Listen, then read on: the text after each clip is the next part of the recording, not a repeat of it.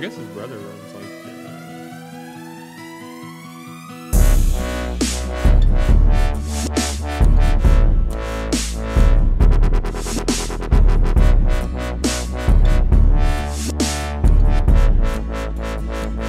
What's going on, everybody? Welcome to the Split Line Off-Road Podcast. As always, I'm your host, Brenden Cooper, and with me today, as always, Brandon Whitehair, guys. What is up?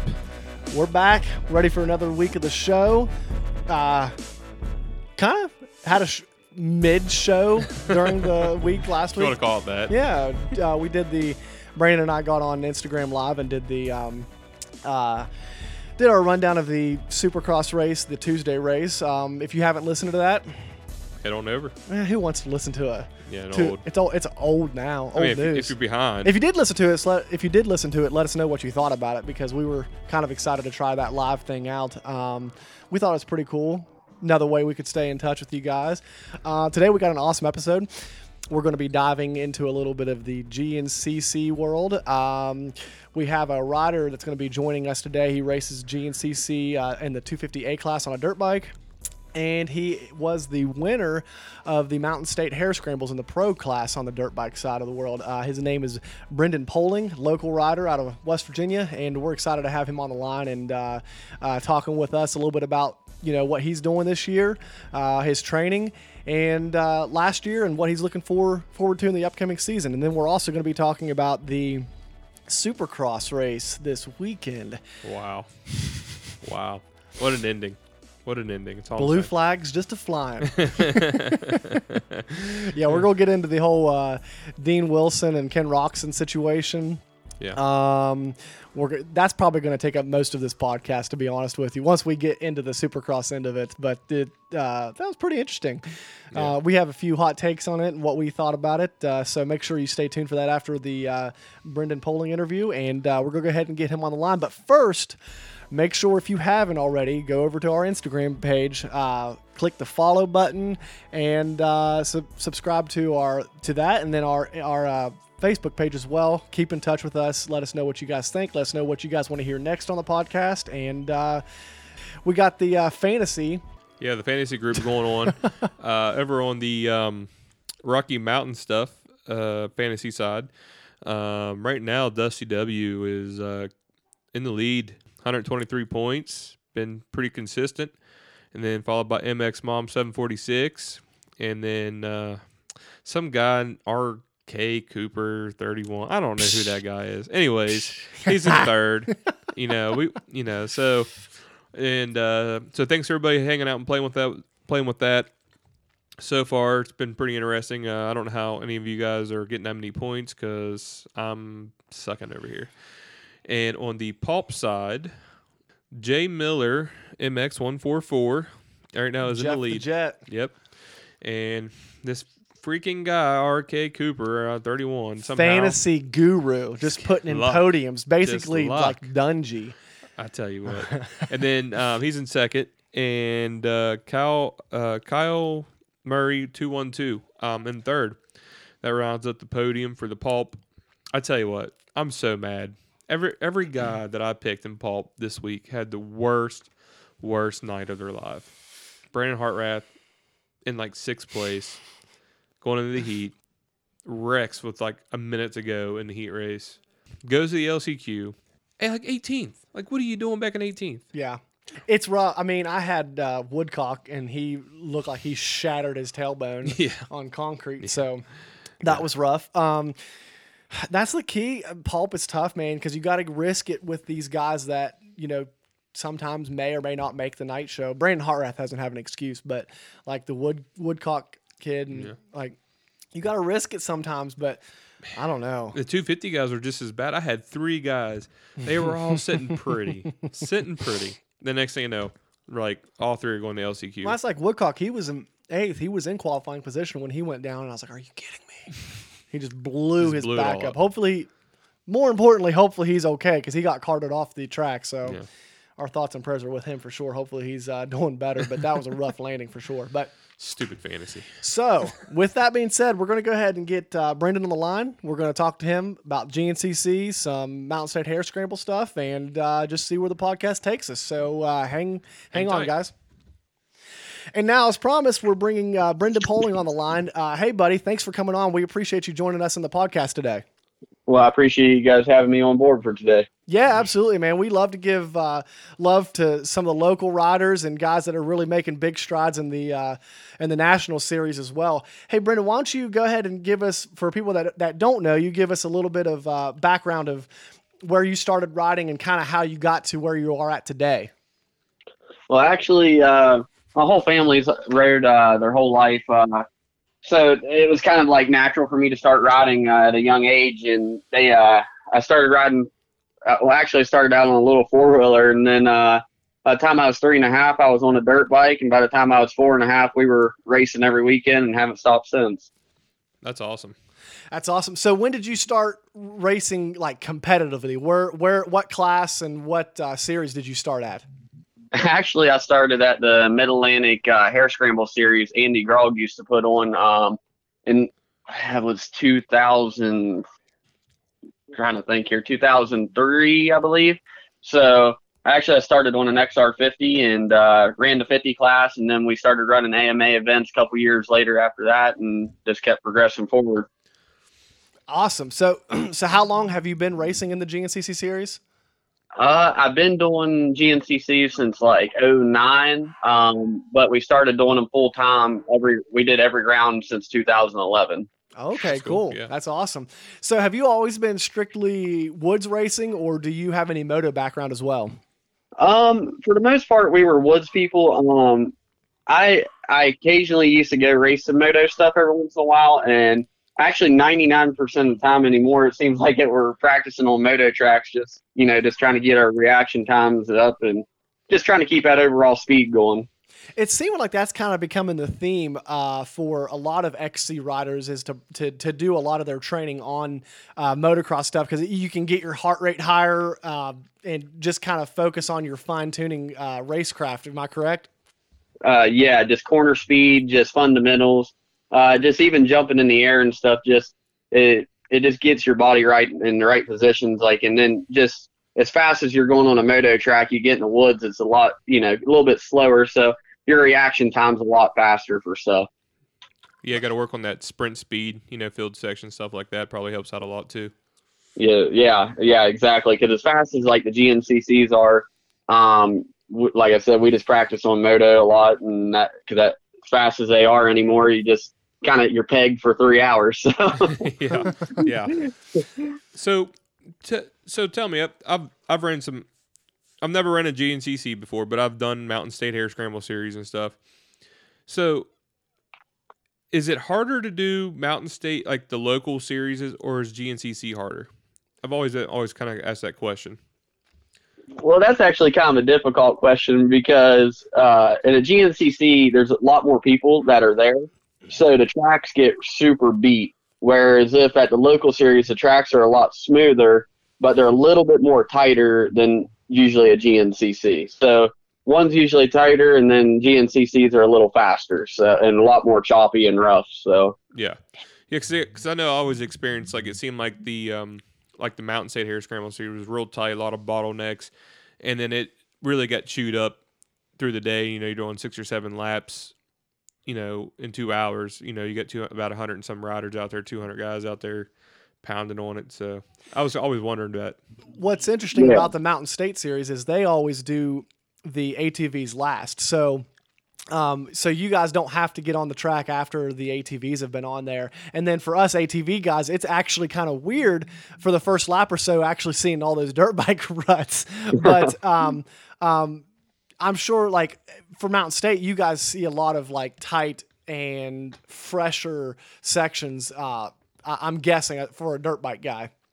Yeah. Actually, I kind of like trailblazing. So like the Mountain States are super fun their first couple laps because it's just all fresh track, and I mean that's what I grew up riding. So I mean it's super fun to me to go out and blaze the trail the first lap. So right. And on the ATV side though, Brenden, it is kind of weird because we're going through there and I'm seeing all these lines and I'm like, man, I don't know if I can fit through these or not. So for the first, it's like the exact opposite for me. The first lap or so, I'm kind of like standoffish because I want to make sure I don't get hung up or something. So yeah, yeah. normally if our handlebars can fit through it, I'm usually going through it. If I can straighten out as much as I can and, you know, keep everything somewhat straight and I can get squeezed through something, I usually do it. So I'll tell you what, you gay guys somehow, I don't know how you guys do it, but you guys must cut your handlebars down or something, because when I come through, I'm like, how are they fitting through that? Those that's two why. trees? That's actually why I use flags instead of bark busters, because I can fit through tight stuff faster. The bark busters, if you clip something, it'll jerk the handlebars out of your hands. And if you do it with flags, I mean, you stand a better chance of smashing your fingers pretty good. But normally they just fold up to the edge of the handlebar and you can squeeze through stuff a lot faster. Oh, that's There you go. interesting. Tech tip. Yeah, Tech yeah. tip. And plus, because they wrap in, you're probably saving what, 1.5 2 inches of width? Probably. I'd say, Yeah, something like actually, that? yeah, it's about an inch or probably about an inch and a half, 2 inches, and you know, an inch and a half, or I mean, even a half inch makes a big difference sometimes when you're trying to get through stuff. Yeah. There you go. Tech tip. Tech tip. That's awesome. So you actually won the pro class for the Mountain State Hare Scramble this year, correct? Yeah, I won it this year, and I believe I won it in 2018 also. Okay, that's awesome. You gonna be at the banquet this coming weekend? Yeah, actually, I'm down here at the Shoals MX down at Stewart Baylor's compound, and I will be leaving here for early Friday morning. That way I can be there for the banquet on Saturday, and then hopefully be coming back here or be somewhere the rest of the winter and get ready for the first couple nationals. Okay, awesome. Speaking of the Shoals, that place looks awesome. I've been seeing a lot of clips from Stu down there, and then some other guys have been riding. Does that place have like 5 tracks or something? Like, how many tracks does that place have down there? It's actually got a bunch of just different tracks. There's a sand track. There's a full blown outdoor, like I think they call it like their pro track. It's got some big jumps and stuff in it. And then they got an amateur track. They got a supercross track, an arena cross track, a grass track, a track that has lights on it, and then a bunch of woods. So wow. Yeah, so we can, and they keep everything prepped up pretty good. So I've been down here, you know, riding around with those guys. There's a lot of, you know, fast XC1, XC2 guys down here. Also, Ryan Sipes, he's been down here riding too. He's been riding some supercross though. So, and just trying to work on my speed while I'm here. Speaking of Ryan Sipes, I saw a Instagram video of Ryan Sipes checking Stu out as he was going through a whoop section. Did you hit that whoop section? Actually, I haven't been riding the supercross stuff. You know, I mean, our suspension is not necessarily set up for supercross.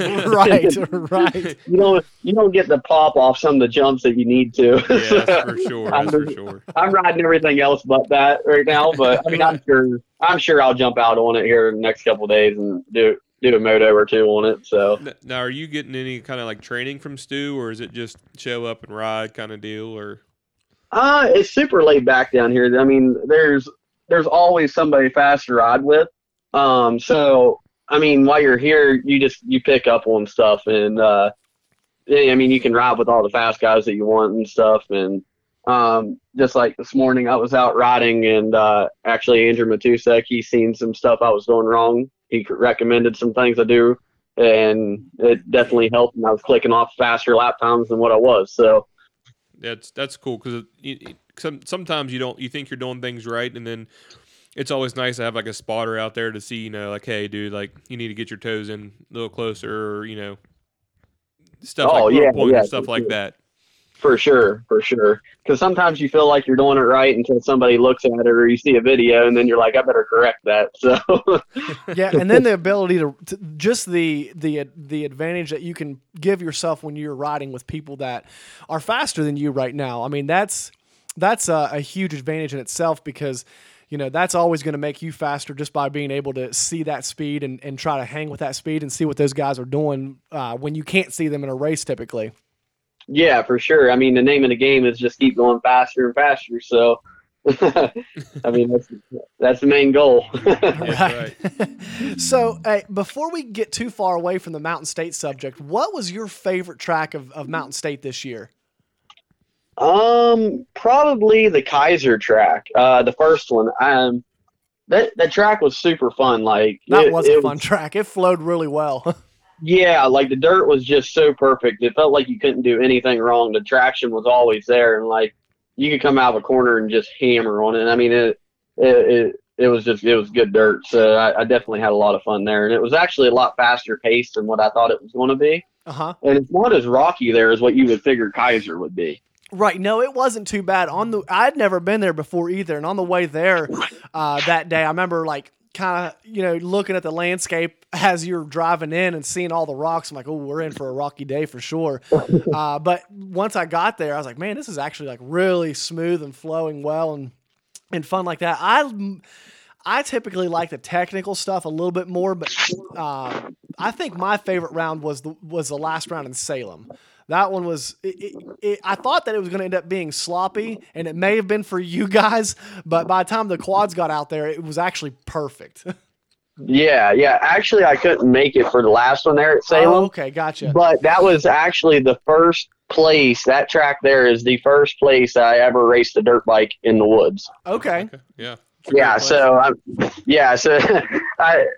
I definitely like that track too. I raced there year before last, but I didn't make it there this year. But that's honestly, that'd probably have to be my favorite in a way because that was my first ever race. So yeah, it was a fun one for sure, and it's really super close to home for me. So I was happy for the 15-minute drive there. yeah.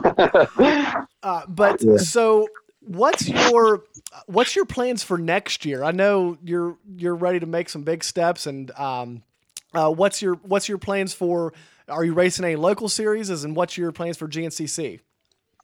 I plan on running as many locals as I can, and along with a bunch of other select events that I want to do. And so, I mean, I would say more than likely I'll run a local series, the whole thing again, just because it's good practice. I mean, when you're not racing going and racing a local in between nationals, I think is always good. It's just practice. So, right. And there's nothing like practice than being in race mode. So, I'll definitely probably do a full local series again. And if I do, it will, more than likely be the Mountain State Series. So, because Richie and them, they put on an awesome local series for us to run, and you really can't ask for anything better. No, it's top notch. It really is. I commend that track crew for all they've done this past year with the 2020, the way it was, and it ran flawlessly. If there was stuff happening behind the scenes, you couldn't tell because they were like a well-oiled machine. Oh yeah. So they've been in the game a long, long time. So right. The Nolan family, they know what's going on when it comes to racing. So they treat everybody good, and they know how to take care of stuff and things like that. So, but as far as GNCC, I will. I'm actually going to be moving up to the XC2 250 Pro class for this year, and so hopefully put in some big strides there, and just do what I can, being my rookie year and in the 250 Pro class, and just do what I can do and see where we end up, and then go from there. That's awesome, man. That's awesome to hear that you're moving up to the Pro class. We're really excited to see how you do in that. So is there anybody like that you're training with at the Shoals compound that is in that class or around your speed that you're pacing yourself off of, or do you feel like when you get into that class, you're going to be able to hold your own really well?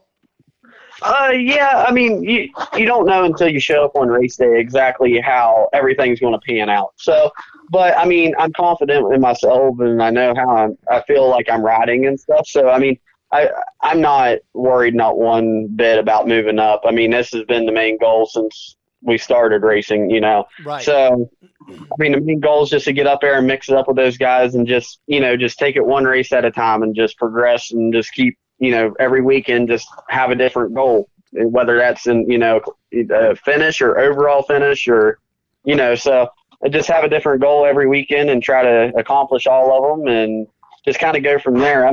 There's some XC2 guys down here riding right now. Actually, Ryder Lafferty and Evan Smith, they ride here full time, I believe. They've been down here riding a little bit and stuff, but I'm just kind of focusing on myself and just do what I can do. And like I said, just take it one race at a time, and hopefully, eventually be up there battling at the front at some point, whether it's this year or going into next season or whatever. Yeah, I mean that's what you got to do when you move up, and you move up, from C to B to A, now to A to the pro. You have to kind of set goals and see where you stack up against the guys and stuff like that. Yeah, exactly. You don't want to go in, and do something dumb like the first couple races. I mean, because definitely moving up. Anytime you move up a class, it's easy to make mistakes the first couple races because you start pushing a little harder than what you're used to and things like that. Where it's almost better off just to kind of settle in and figure out exactly how it all works. I mean, moving up, it's definitely going to be a different change of pace, but I feel like I'm up for the challenge. So yeah, you gotta be all to be in the championship. You gotta be at every race. So gotta stay healthy. Exactly.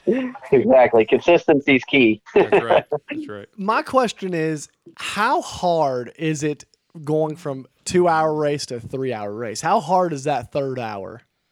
I don't at a GNCC. I've never ran a 2-hour. Okay. When we got off a youth bike, my last year on youth, they actually moved me straight to the afternoon race. So I've never ran a morning GNCC, but the three, I can compare it from like the locals to 2-hour races to a national 3-hour. The last hour, it's just kind of like you can see who's put in work and who hasn't. Basically, like right. Who it's all about fitness and who puts in work and honestly just being effective on the bike is a big deal. If you go out there and you give it and spend everything that you got the first 2 hours, you're going to have absolutely nothing left. So there's a fine line between not going fast enough and hard enough and going over the top and going way too hard. So you find that balance over time. And I have a full-time trainer. So I cycle and ride and work out every day. So he definitely keeps me on my toes, and as soon as I got with him, my fitness and stuff went through the roof. So in a 3-hour, I would lie if I said I didn't get tired in a 3-hour race. Everybody gets tired, but oh yeah, yeah. I mean, my body knows how to manage it a lot better. So right. Every time I think about 3 hours on a bike, I'm like, that's grueling. I used to because I ran from quads, now I'm on a bike, and I switched over to a dirt bike, and like I said, I ran the whole Mountain State Hare Scramble like a couple of years ago.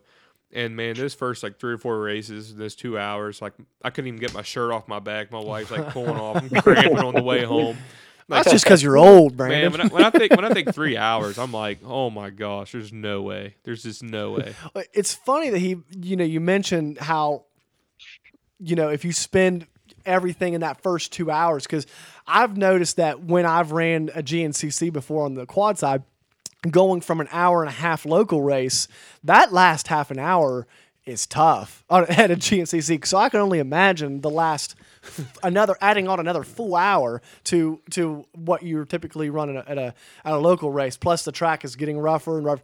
And these guys are, they're running already when the track is at its roughest because, you've already had thousands and thousands of racers going through that track. Yeah, and even on our last lap, we're the last people to be on that track for the weekend. So we see the roughest part of it clear to the end. So, I mean, and that's the other big thing. You got to have your suspension set right where it's not beating you up. And when the track gets rough, that you can still, get the power on the ground and the bike staying smooth. So, so let me ask, so when you're on, you always race the afternoon race, but at that point in time, do you guys see any more quad lines at all? Or by then are all the quad lines kind of overran by dirt bike lines and you don't see that much anymore of them? Well, it kind of depends on where we're at. If we're down south, like if we're down south, the quad lines tend to stay more because the ground is a lot more hard packed down here. Okay. So this clay ground, the quads, they'll pack it down. It's more quad lines.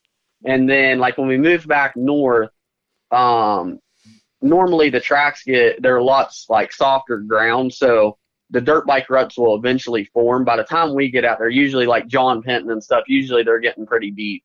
Right. Yeah, and then, like, then that's where you have to go searching and, off to even just 6 inches one side of the track to the other can make a big difference on how the bike reacts on things. So, I mean, because of how rough the track gets. So we're always searching for new lines, and that's the big thing in the afternoon. It's all about line selection, and the tracks usually, they get 15, 20 different lines to choose from, it seems like, in each section. So definitely line choice is a big deal. Yeah, for sure. I mean, on bikes, 1 foot, one side or the other, the rut, you can find a good line out there and stuff. So makes smooth lines always makes it a lot easier on you. Exactly. Do you ever find yourself watching like YouTube videos of people like Caleb Russell or anything like that to like as like almost like a training tool? Because I've heard a lot of people, do that. Me myself, like I watch a lot of Bryson Neal videos because he's one of the fastest guys that puts out a lot of YouTube helmet cam videos, and it kind of it teaches you a way that these guys break down the track, these pro guys. So do you ever do that yourself? Oh, exactly, for sure.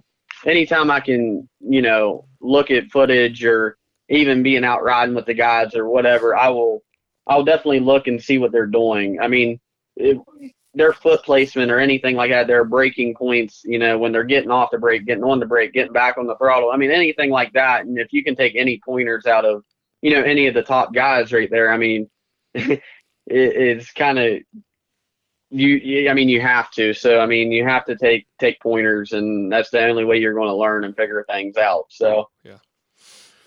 Did you ever run any full fast sprint enduro series stuff? The full gas enduro. Yeah. Actually, I did one. I've never the first year they did it, I signed up, and then I had a crash that year and broke my leg, so I didn't get to run that first one I signed up for. And then I didn't run that series at all for a lot of years there. And then last year or year before last, I decided to go do one in PA, and I ran Pro-Am, but I can't remember what I got. I know the track was like it was, where was it? It was up Fairmont, PA, I think they called it. Yeah, that sounds but right. Like I said, I can't remember what exactly I finished there, but I believe I ran Pro-Am that day. I got you. Yeah, because I know unfortunately, I know the owners don't do it anymore, and now I think there's someone else that's going to come in and try to do the series, and I didn't know or would you plan on running any of those that you're moving up with the XC2 Pro guys, or are you just going to run the GNCC series? I would like to run some, a sprint series because it's just that raw speed. And it's good for GNCCs, whether you're sprinting to get away on the first lap or, even the last lap, a last lap push. I think it really helps with, your overall sprint speed and reaction time. So, I mean, I would definitely like to run one of the series. We'll just have to wait and see what happens there as far as that goes, whether I get to or not. But yeah, Billy Schlag, I believe, is putting on the new series. Yeah, that sounds right. The one down in Beckley, man, I did it 2 years in a row, and it was fun down there. I had a blast just doing. Yeah. I love that open field section stuff. I excel in that, and then when it comes to the tight woods, I'm still getting used to the bike thing in the woods, but we're getting there. Those trees have a funny feeling or a funny way of slowing you down, huh? It's not the trees. All right? It's not the trees. It's the loose rocks, and it's all clutch, and it's all throttle. Plus, I'm on a 450. It's rough in the woods a little bit, but it's when you're on a bike, like a little rock can like take you out. Yeah, it's just the way it is. Oh yeah, yeah. I mean, definitely the trees definitely don't move. I was out. I was riding a tight woods track yesterday with the guys, and I got just a little bit off balance, and I clipped a tree with my shoulder, and it sent me off to the other side of the track, and I smoked another tree and broke my shroud and stuff on my bike. And I only brought one bike with me down south, so I got my shroud with some zip ties and stuff on it, but it'll work. That's right, man. Whatever. Had to straighten my radiator out and stuff, but hey, we're good to go now. Yeah, whatever you gotta do, man. Yeah. The funny thing is, I've always said, like on a quad, when you're getting ready to wreck, you usually know it's coming, and it could hurt you. But on a dirt bike, it seems like you could kind of like get up off the ground and like, what in the heck just happened? Because those things get you, and you don't even really know what's happening. It's half the time. Yeah, it's definitely sketchy Like even at like the locals where we're the first guys out on the track, so you don't see stuff hidden under the leaves and stuff or the high grass or whatever. So sometimes it is good when the quads go first, just because it kind of blows the stuff off the track a little bit. Because I mean, I've ended up on my head quite a few times, just not knowing what was under the grass and smoke a log or a rock or something. Yeah, you definitely get put on your head pretty quick. So that's for sure. Next thing you know, you're on the ground. Hey, Brenden, are you? I'm sure you watched the Supercross race this past weekend, didn't you? Actually, I don't even have the TV hooked up in my camper, so. But I did watch some of the highlights. Oh, okay. So I know exactly what went on. So I watched some of the highlights on my phone. How many blue flags do you think you would need to see before you pull over and get out of the way? Yeah, I mean, I see where Dean. It's one of those deals that sometimes you're not paying attention. You're in the moment. You're racing. You don't know. Right. And when you're trying to, like him, he was trying to catch another guy in front of him. Them guys they're racing for money. They're not worried about what's going on behind them. So I see what really happened kind of there.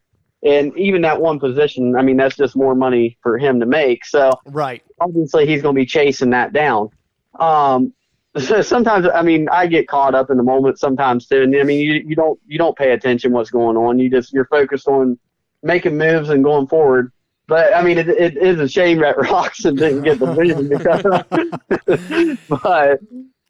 but also Cooper Webb, he was in a good position and he was there to pounce on any mistake, and there was a mistake made. I mean, and that's racing.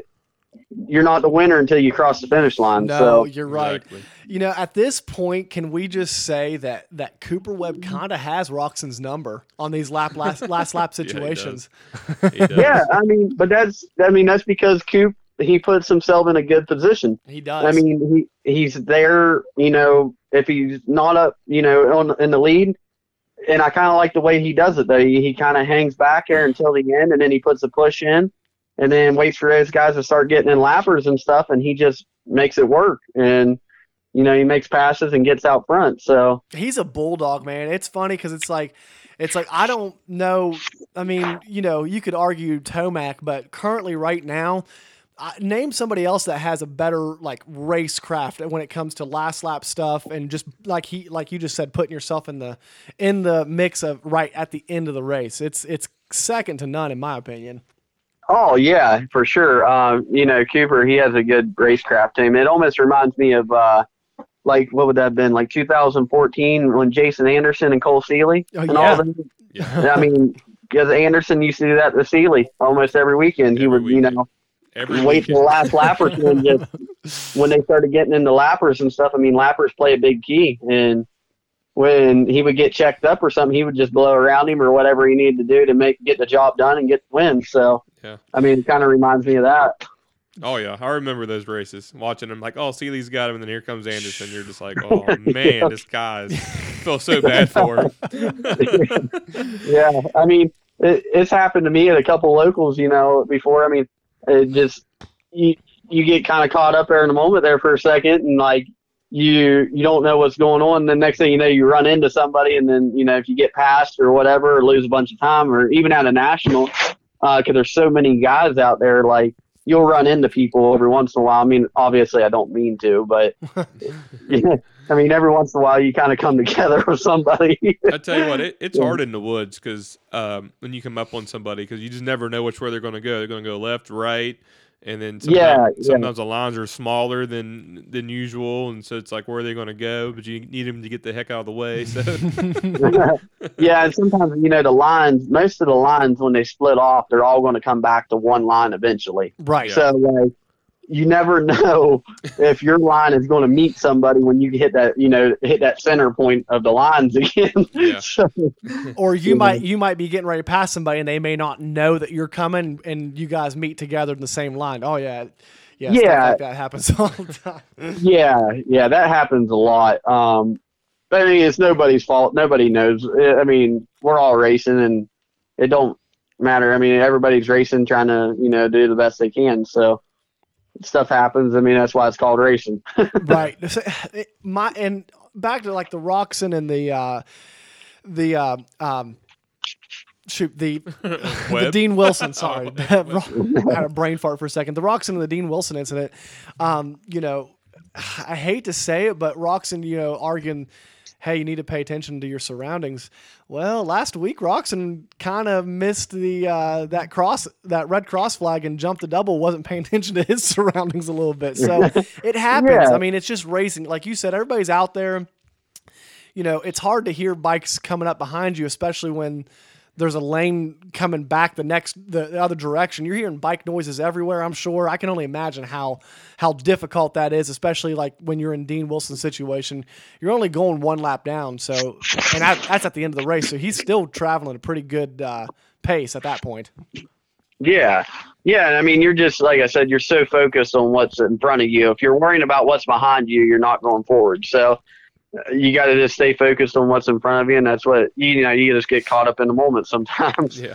We've been talking about this weekly, but what do you think? Deepest 450 class in history?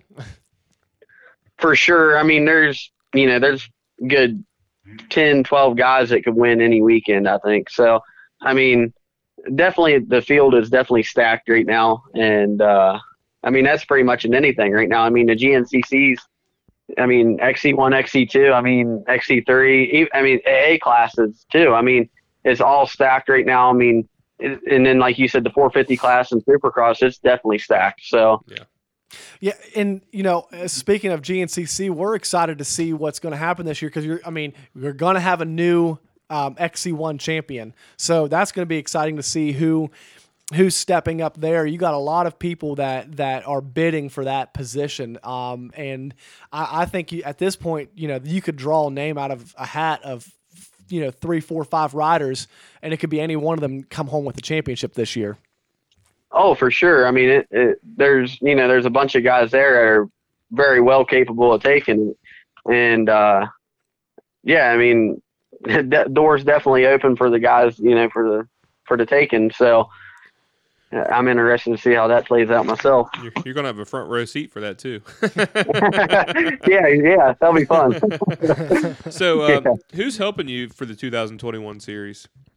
Yeah, like I said, Leeson's Import Motors, Team Green Kawasaki, Nitro Mouse, EVS Sports, CD Boots, IMS, W Wheels, FXR, Mica Metals, FCR Suspension, Dunlop Tires, Acherbys, Evans Coolant, Pro Circuit, Scott, Wiseco, Twin Air, Sunstar, Noli Enterprises, Racecraft Motors, Black Bear Customs, and Outlaw Motorsports, and my trainer Nate, and mom and dad, and basically my whole family, and anybody that helps me out, I greatly appreciate it.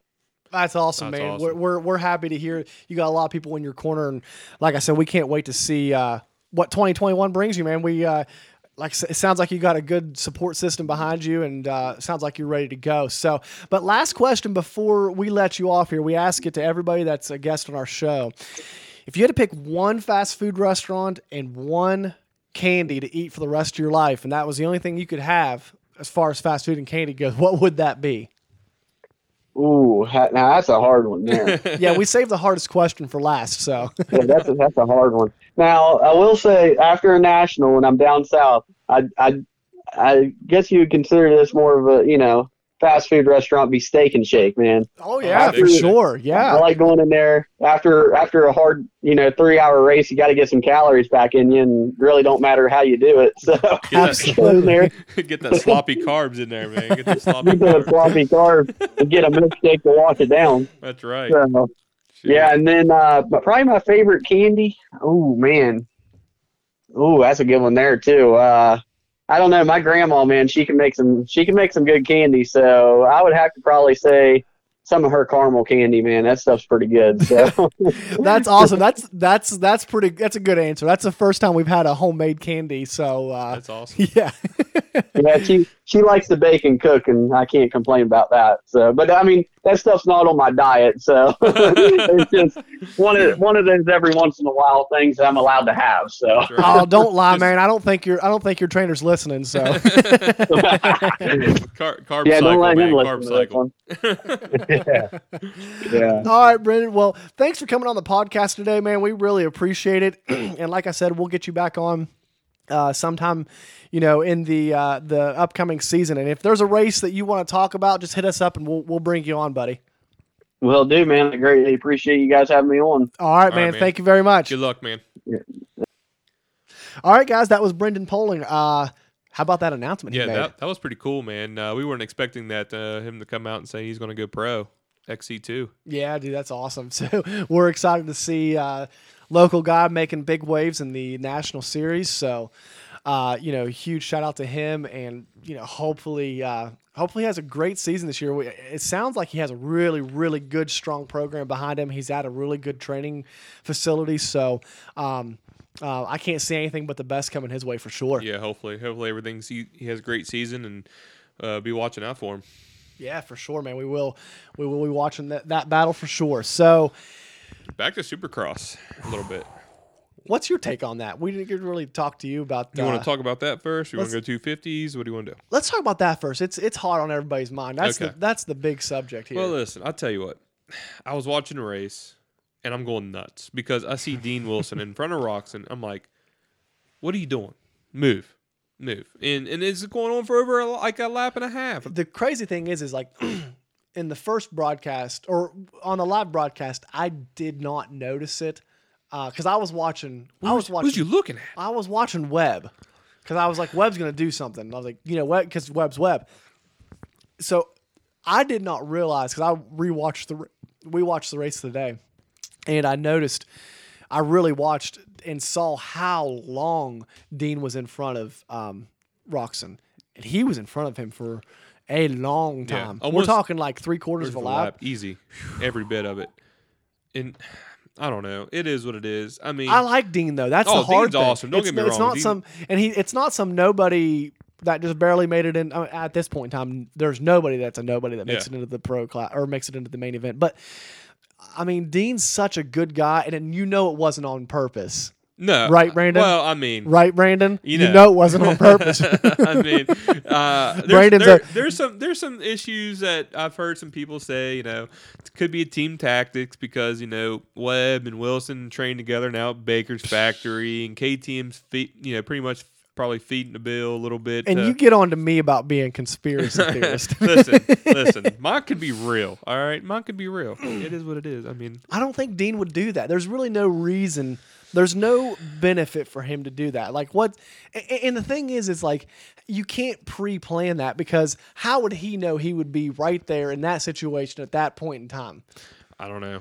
Do you think like Coop rode up to him at the test track and was like, "Hey Dean, if you're ever getting lapped, you know how much I pissed Dean off." There's signals. There could be signs. We don't know. I mean, these teams, they prepare for that stuff. It's conspiracy theorist. Hey, I mean, look at Joey Savacci. Joey Savacci pulled over for Tomac to go by to win the $1 million. Yeah, but that wasn't even. Yeah, that wasn't even for a points race though. That was for $1 million. He wasn't going to win the $1 million. Oh, geez. Anyways. Go ahead. No, I was just going to say, it is what it is. It makes it interesting, though. It does. It made it really interesting. And, I mean, honestly, when you're watching a race, there's blue flags flying everywhere. Every which way the camera's... All the time. Blue flags everywhere. And you're just like, well, how do you know that's for me? You know what I'm saying? Right. And Dean's, and for Dean there, I mean, how do I know that blue flag's not for the guy behind me? Or even for me to get the guy in front of me out of my way? You know what I'm saying? Like... Right, because Dean, I mean, he was like, 12th place? Yeah. So, yeah, you're right. I mean, the thing is it's a tough situation. And it was cool that he put that apology letter out. Mm-hmm. I don't think he necessarily had to, but I think he wanted to control the narrative because he knew heat was coming his way. Oh, yeah. He was like, oh, man, Dylan Ferrandis, hold my beer. I'll tell you what, people love Ken Roczen, especially the ladies. The ladies love Ken Roczen, but... People love Ken Roczen. When we were at Indianapolis for the race, Kenny was just getting over his arm surgery, and he went up and did it with the Race Day Live, and he was walking back from Race Day Live through the stadium, and you would have thought, he was going to get he looked like there was a mob around him, like they was. Oh, he's a rock star for sure. Yeah, I mean they would not even let him walk. People are grabbing him at the shirts and really, yeah, and like.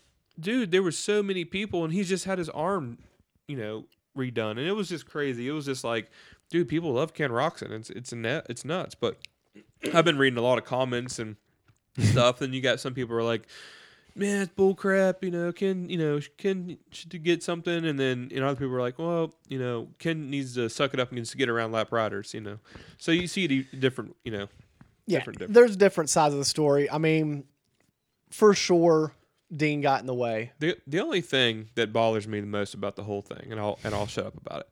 So when I'm Ken Roxon and I'm coming over the wall jump and I hit the back of Dean Wilson, and Dean does not look back and be like, oh, that's the leaders behind me, and then still stays in the race line. Yeah. That's what gets me. He should have, once he got hit, he should have went to the outside, left the inside open. But I will also say that I think that Roxon made a bad decision I think he got frantic and went to that outside line because it wasn't there. Yeah. It wasn't there at all. If he would have just calmed down maybe just a little bit and tucked in behind Dean and stayed in that inside line, because that's what Webb did. I mean, he opened himself up for that pass. Yeah. To where, if he would have tucked into that inside line, he may have been giving himself an opportunity to get T-boned to the next turn. But, I mean, it is what it is. You can only – that was the worst possible move I think he could have made at that point in time. But, I mean – give Webb credit, though. Webb put himself in the right position and was there at the right time. And that's just kind of like the Webb thing to do. And right now, with this class, we got, 6 guys separated by 6 points? Something like that. Something crazy like that. Yeah. And Roxon has lost. Is the leader. Roxon is the leader, but Roxon has lost 7 points in 2 races. Yeah. So, if this series ends up becoming as close as what we think it's going to be at the end, those 7 points can come in handy. 7 points is huge. So, I mean, at this point in time, I don't even think we can make a prediction on who's going to win the 450 championship. No, it's crazy. I mean, you literally could pick a name out of a hat. I don't think it's going to be Tomac, but you can pick a name out of a hat and see what it. Tomac's had some good rides, and it's getting better. And I will say, Tomac's always been a slow starter. And he's always turned it up towards the end of the season, and that's been his bread and butter. And he's not really had any bad races besides the first one. But in this field, everybody's having capability. Everybody's is capable of having a bad race. I think it speaks volumes that we've had 3 races and we've had 8 different people on the podium. That means there's only been one person be on the podium twice, and that's been Ken Roxon. He got second and second. And everybody else has only been on the podium once. Yep. 8 people on the podium far this year, and we've had 3 races. Crazy. If that doesn't scream depth, I don't know what does. Now, speaking of depth, we're losing a lot of depth in the other class, aren't we? Oh man, 250s. It's a bummer. I mean, I don't know. Nothing's official came out, as far as I know. Nothing's official came out. Faulkner went to the hospital. I don't think there was any injury report on that yet. Did you see anything? I know it's shoulder related. Collarbone. Oh, did it release a collarbone? Yes, collarbone for sure. And I'm not sure what else. Is it broke or fractured? Broke. Oh, he'll have surgery. He'll be back. Yeah, but he's out of the championship race. I mean, Craig and Nichols, those guys aren't. Faulkner's out of the championship race. It's an 8-race series or 9-race series, right? 9? I can't remember. 9. Yep, 9. It changes every second. Nah, it's a 9-race series. I mean, Faulkner, daggone it, Faulkner he just keeps Faulknering everywhere. And then that's a bummer for R.J. Hampshire as well. Did you see an injury report for him? I did not see the injury report for him, but I heard that he's definitely out for the rest of the season. Really? And you just talk about getting hit, just whammy after whammy after whammy. I mean, every race this year he's had a rough go. Yeah. And the bad thing is he came in as a championship contender. Oh, yeah. And then now, like I said, the guys, first through third this weekend, Colt Nichols, Christian Craig, and Jet Lawrence, I think the rest of your season is going to go. One of those 3 is going to win a race, and the other 2 is going to be on the podium. I don't see, you might get a Shimoda appearance or a Mosman. Man, Mike, speak on Mosman. I would just go nuts if I was Michael Mosman. I would. Jet Lawrence. I'm Jet sorry, punted dude. him. Yeah, that was And like, then said he had. And did you see what he said on the podium? yeah. He said he had to like what was it? Get aggressive. He said, What- no. wait, He wait. said, I had to make a little bit of a dirty move. Yeah, That's what it he was, said. yeah. And I was like, oh, come on. You got to Yeah. at least say, Yeah. he came down on me. Like, lie a little bit. Yeah. He got dirty. I think that's what he said. He said I had to get dirty. I had to out get there. dirty because we know that he's hard to pass. Or Yeah. something like that. So that's that. I mean, I like the aggressiveness. Jet's going to have a target on his back. Oh yeah. I mean, if I Because, was, Mosman's is not somebody that you're not going to have to deal with again. Yeah. He's going to have to deal with him again. he's And- been riding decent. Yeah, I mean, you could see him on the podium Yeah. at some point if I think he was looking at. He was heading that way. he was heading that way. If the cards fall right, I think. You know who I would love to see on the podium, and it's not a far stretch of the imagination, is Max Volan. Oh man, that kid. He's getting really good. He like, really is. He actually, what I loved seeing about him, the moment he almost won his heat race for one, Mm-hmm. and then Michael Mosman passed him for 5th place, and he gave him the business. Mm-hmm. He made a clean pass, and he went back after him. For somebody that's there just to learn, good on him because he was getting pretty aggressive and learning how to be the aggressor. What's cool, and I could be totally wrong with this, but what's cool about it is there's more speed underneath that helmet. Yeah. And he's just like, nah, I'm good. Like, I'm okay with being in 5th place or 6th place. Like, I'm okay with that. Like, he's not pushing the envelope. Yeah. He has more speed than that. Yeah. You definitely know. Like, I can watch him like, yeah, he could push it a lot harder than he is. Because he looks smooth out He does there. look smooth. I've not seen him come close to being on the ground. No, he doesn't look out of control, And so that tells me that this kid is the real deal. Oh, yeah, absolutely. So, with that being said, you got a podium for this coming weekend? 250s or 450s? Let's go 250s. 250s is going to be a little easier. Well, Give you a second to think about the 450s. we didn't really talk about Colt Nichols, but I'm going to get to that. oh, are you? Colt Nichols, man, I tell you, that kid, that guy, I don't even can't be calling a kid, but because I think he's getting a little up there, but he's got some speed, and he gets better every week. Mm-hmm. Going to Indy, where I think it's going to be not a Christian Craig kind of track. I think it's going to be a little bit more technical, a little bit. Mm-hmm. Not so big, so long whoop sections and stuff. So I think Nichols is going to have the upper hand a little bit. So I think Nichols wins again, and we're going to go Jet and Craig. I'm going to go Jet Lawrence second and Craig third. So, not to get off the race subject, but I think I'm going to go ahead and call it now on episode 20 that One. Colt Nichols, 2021, whatever it is, Colt Nichols is going to be your 2021 champion. Wow. I think he's going to do it. Christian Craig, I just don't know if he's got it to win the championship. Yeah. And I think Colt is going to, take advantage of Faulkner being out, and really take this class and kind of separate himself from the rest. I'm with you. I think he wins again, and I think it's a statement ride.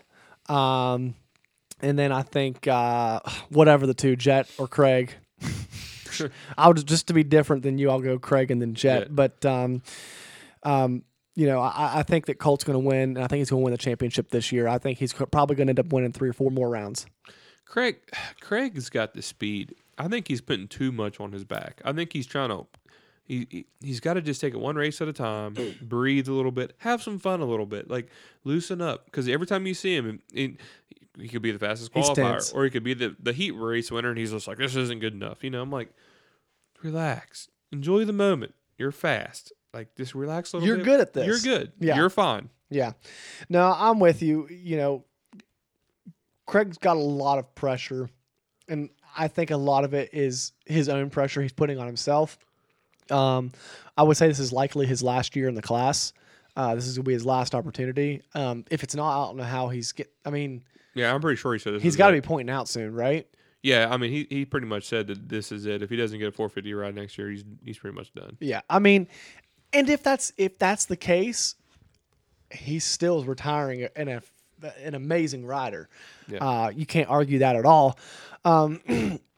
But I just think Colt has a little bit more under the hood when it comes to the championship race. I think he gets it done this week, and I'm like you. I think he's going to be better at the more technical tracks, the tracks that, when the whoop sections don't break down, that's when Christian Craig's at his best. Mm-hmm. And we're going to be getting to a lot of tracks where they break down quickly. Yeah. So he's not going to be able to get out front and run that pace. Now, I will say this. Both of those guys, I'm going to say that you're going to see the whole shot coming from one or two of those guys almost every round, and Jet as well. I mean, I think you're going to see these guys up front early, so it's going to be able to see. It's going to be cool to see who can separate themselves from each other when they don't have to work through the pack. Like if you get these guys going 1, 2, 3, and see where they're really at comparative to each other. Yeah. I mean, we've been seeing battles both weekends with Colt and Craig the past 2 weekends, and I believe Colt has gotten the best of him both times. Both times, yeah. And it's become late in the race when the track's breaking down. When the track is better, Craig is kind of at his best. So these tracks breaking down quicker when we move further east, I think that we're going to see Colt ascend to the front. Another thing to touch on base on is the whole lap rider situation. If you look at the field behind them, since Faulkner and Hampshire, they're all really. Not really want to say rookies, but they're newer, they're fresher like they're up and coming riders. So they're going to be lapping through the field. You made that sound so nice. Did I? Yeah, because it's like after you get past about 6 plates, it's sketchy. Yeah, it's like who are these guys? You know what I'm saying? Like who's Thomas? I mean, they're lapping people like 6 laps into the race. Yeah, So. And like you said, that's a lot to work through that crowd. So then you got to worry about being a leader. Running into the same thing as like Roxon ran into. Strategy comes in a little bit more, so it could get interesting as the season goes. Right. So let's move on to the 450 class real quick. We're about out of time for today, but we're going to go and give our podiums for this weekend. I mean, just throw a daggone dart at the board. I'm done trying. All right, I'm just done, man. We give up. You guys, actually, I'm doing pretty good in fantasy. So. Listen, all right. I had Roxon to win. That's why I think I was a little bit more butthurt about Craig, it too. I was like, come on. When it comes to fantasy, I feel like Brenden. I feel like you're like Christian Craig. I know you're putting too much pressure on yourself. I'm doing you're something overthinking wrong. This stuff. You're analyzing. You're analyzing who has the better suspension guy, who had a better date with their girl last night, who ate an apple before the race. Just got to loosen up a little bit. It all comes down to starts on 450. So there's 100%, no doubt about it. 100%. So I'm gonna go. Here's my podium. Your podium. I'm going to go Barsha. Barsha's going to win. He's coming back, baby. Barsha, Webb, AC. Oh, yeah? Uh-huh. All right, so I'm going to do you one better. Marvin Muscan wins this weekend. No. I'm telling you. Look it up. Indianapolis. Okay, I will say Marvin and Indy. Yeah, Marvin and Indy is good in Indy. There's just no doubt about that. It's going to go Marv, Webb, Tomac. Tomac's done. Telling you. No, you did not hear that here first. No. No. I think that Tomac,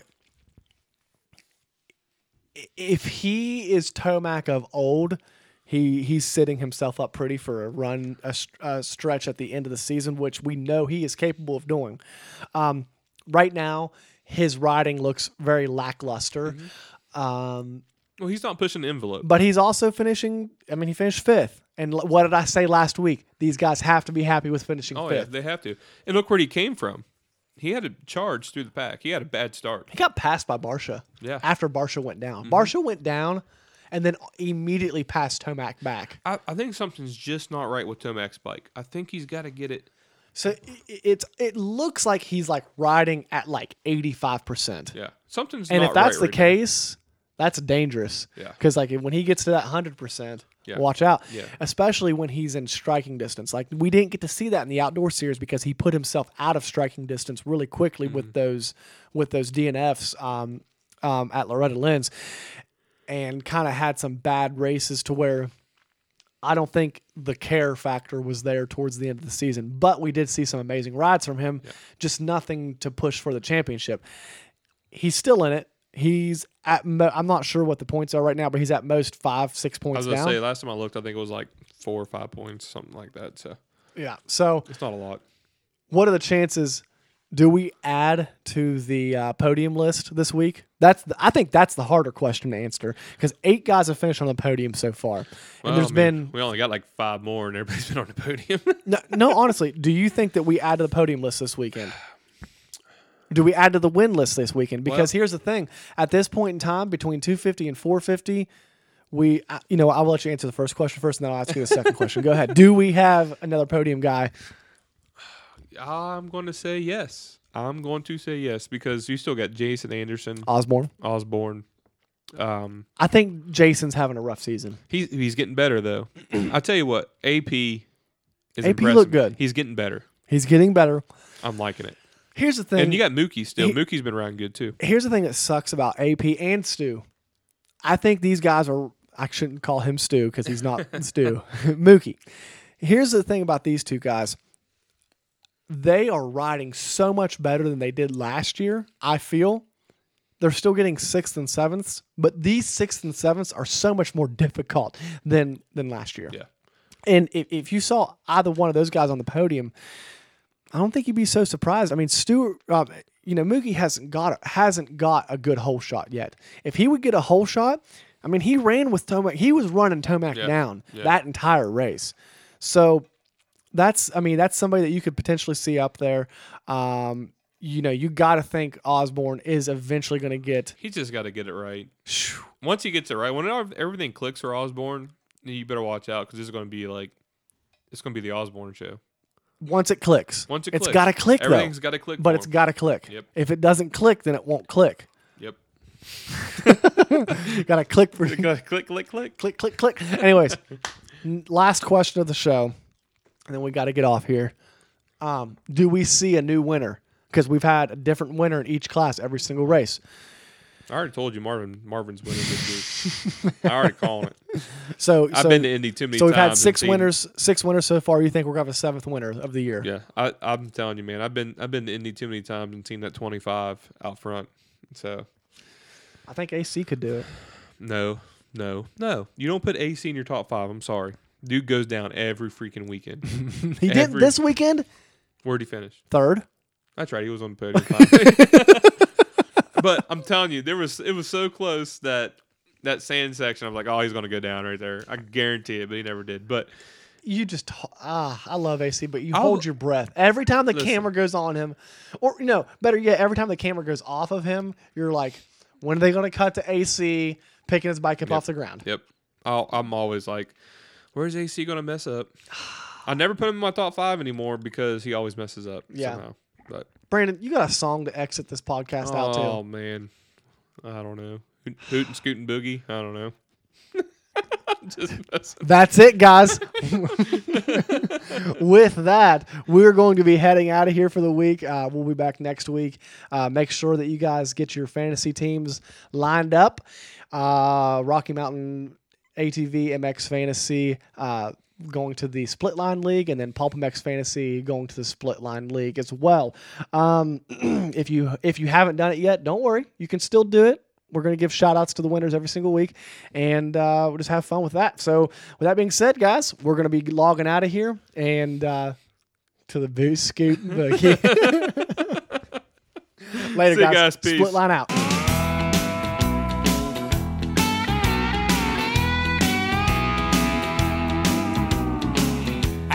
Country past the city limit sign where there's a honky-tonk near the county line. The joint starts jumping every night when the sun goes down. They got whiskey, women, music, and smoke. It's where all the cowboy folk. Brandon is currently line dancing, everybody. I got a good job. I work hard for my money. When it's quitting time, I hit the door running. I fire up my pickup truck and let the horses run. I go flying down that highway to that hideaway, stuck out.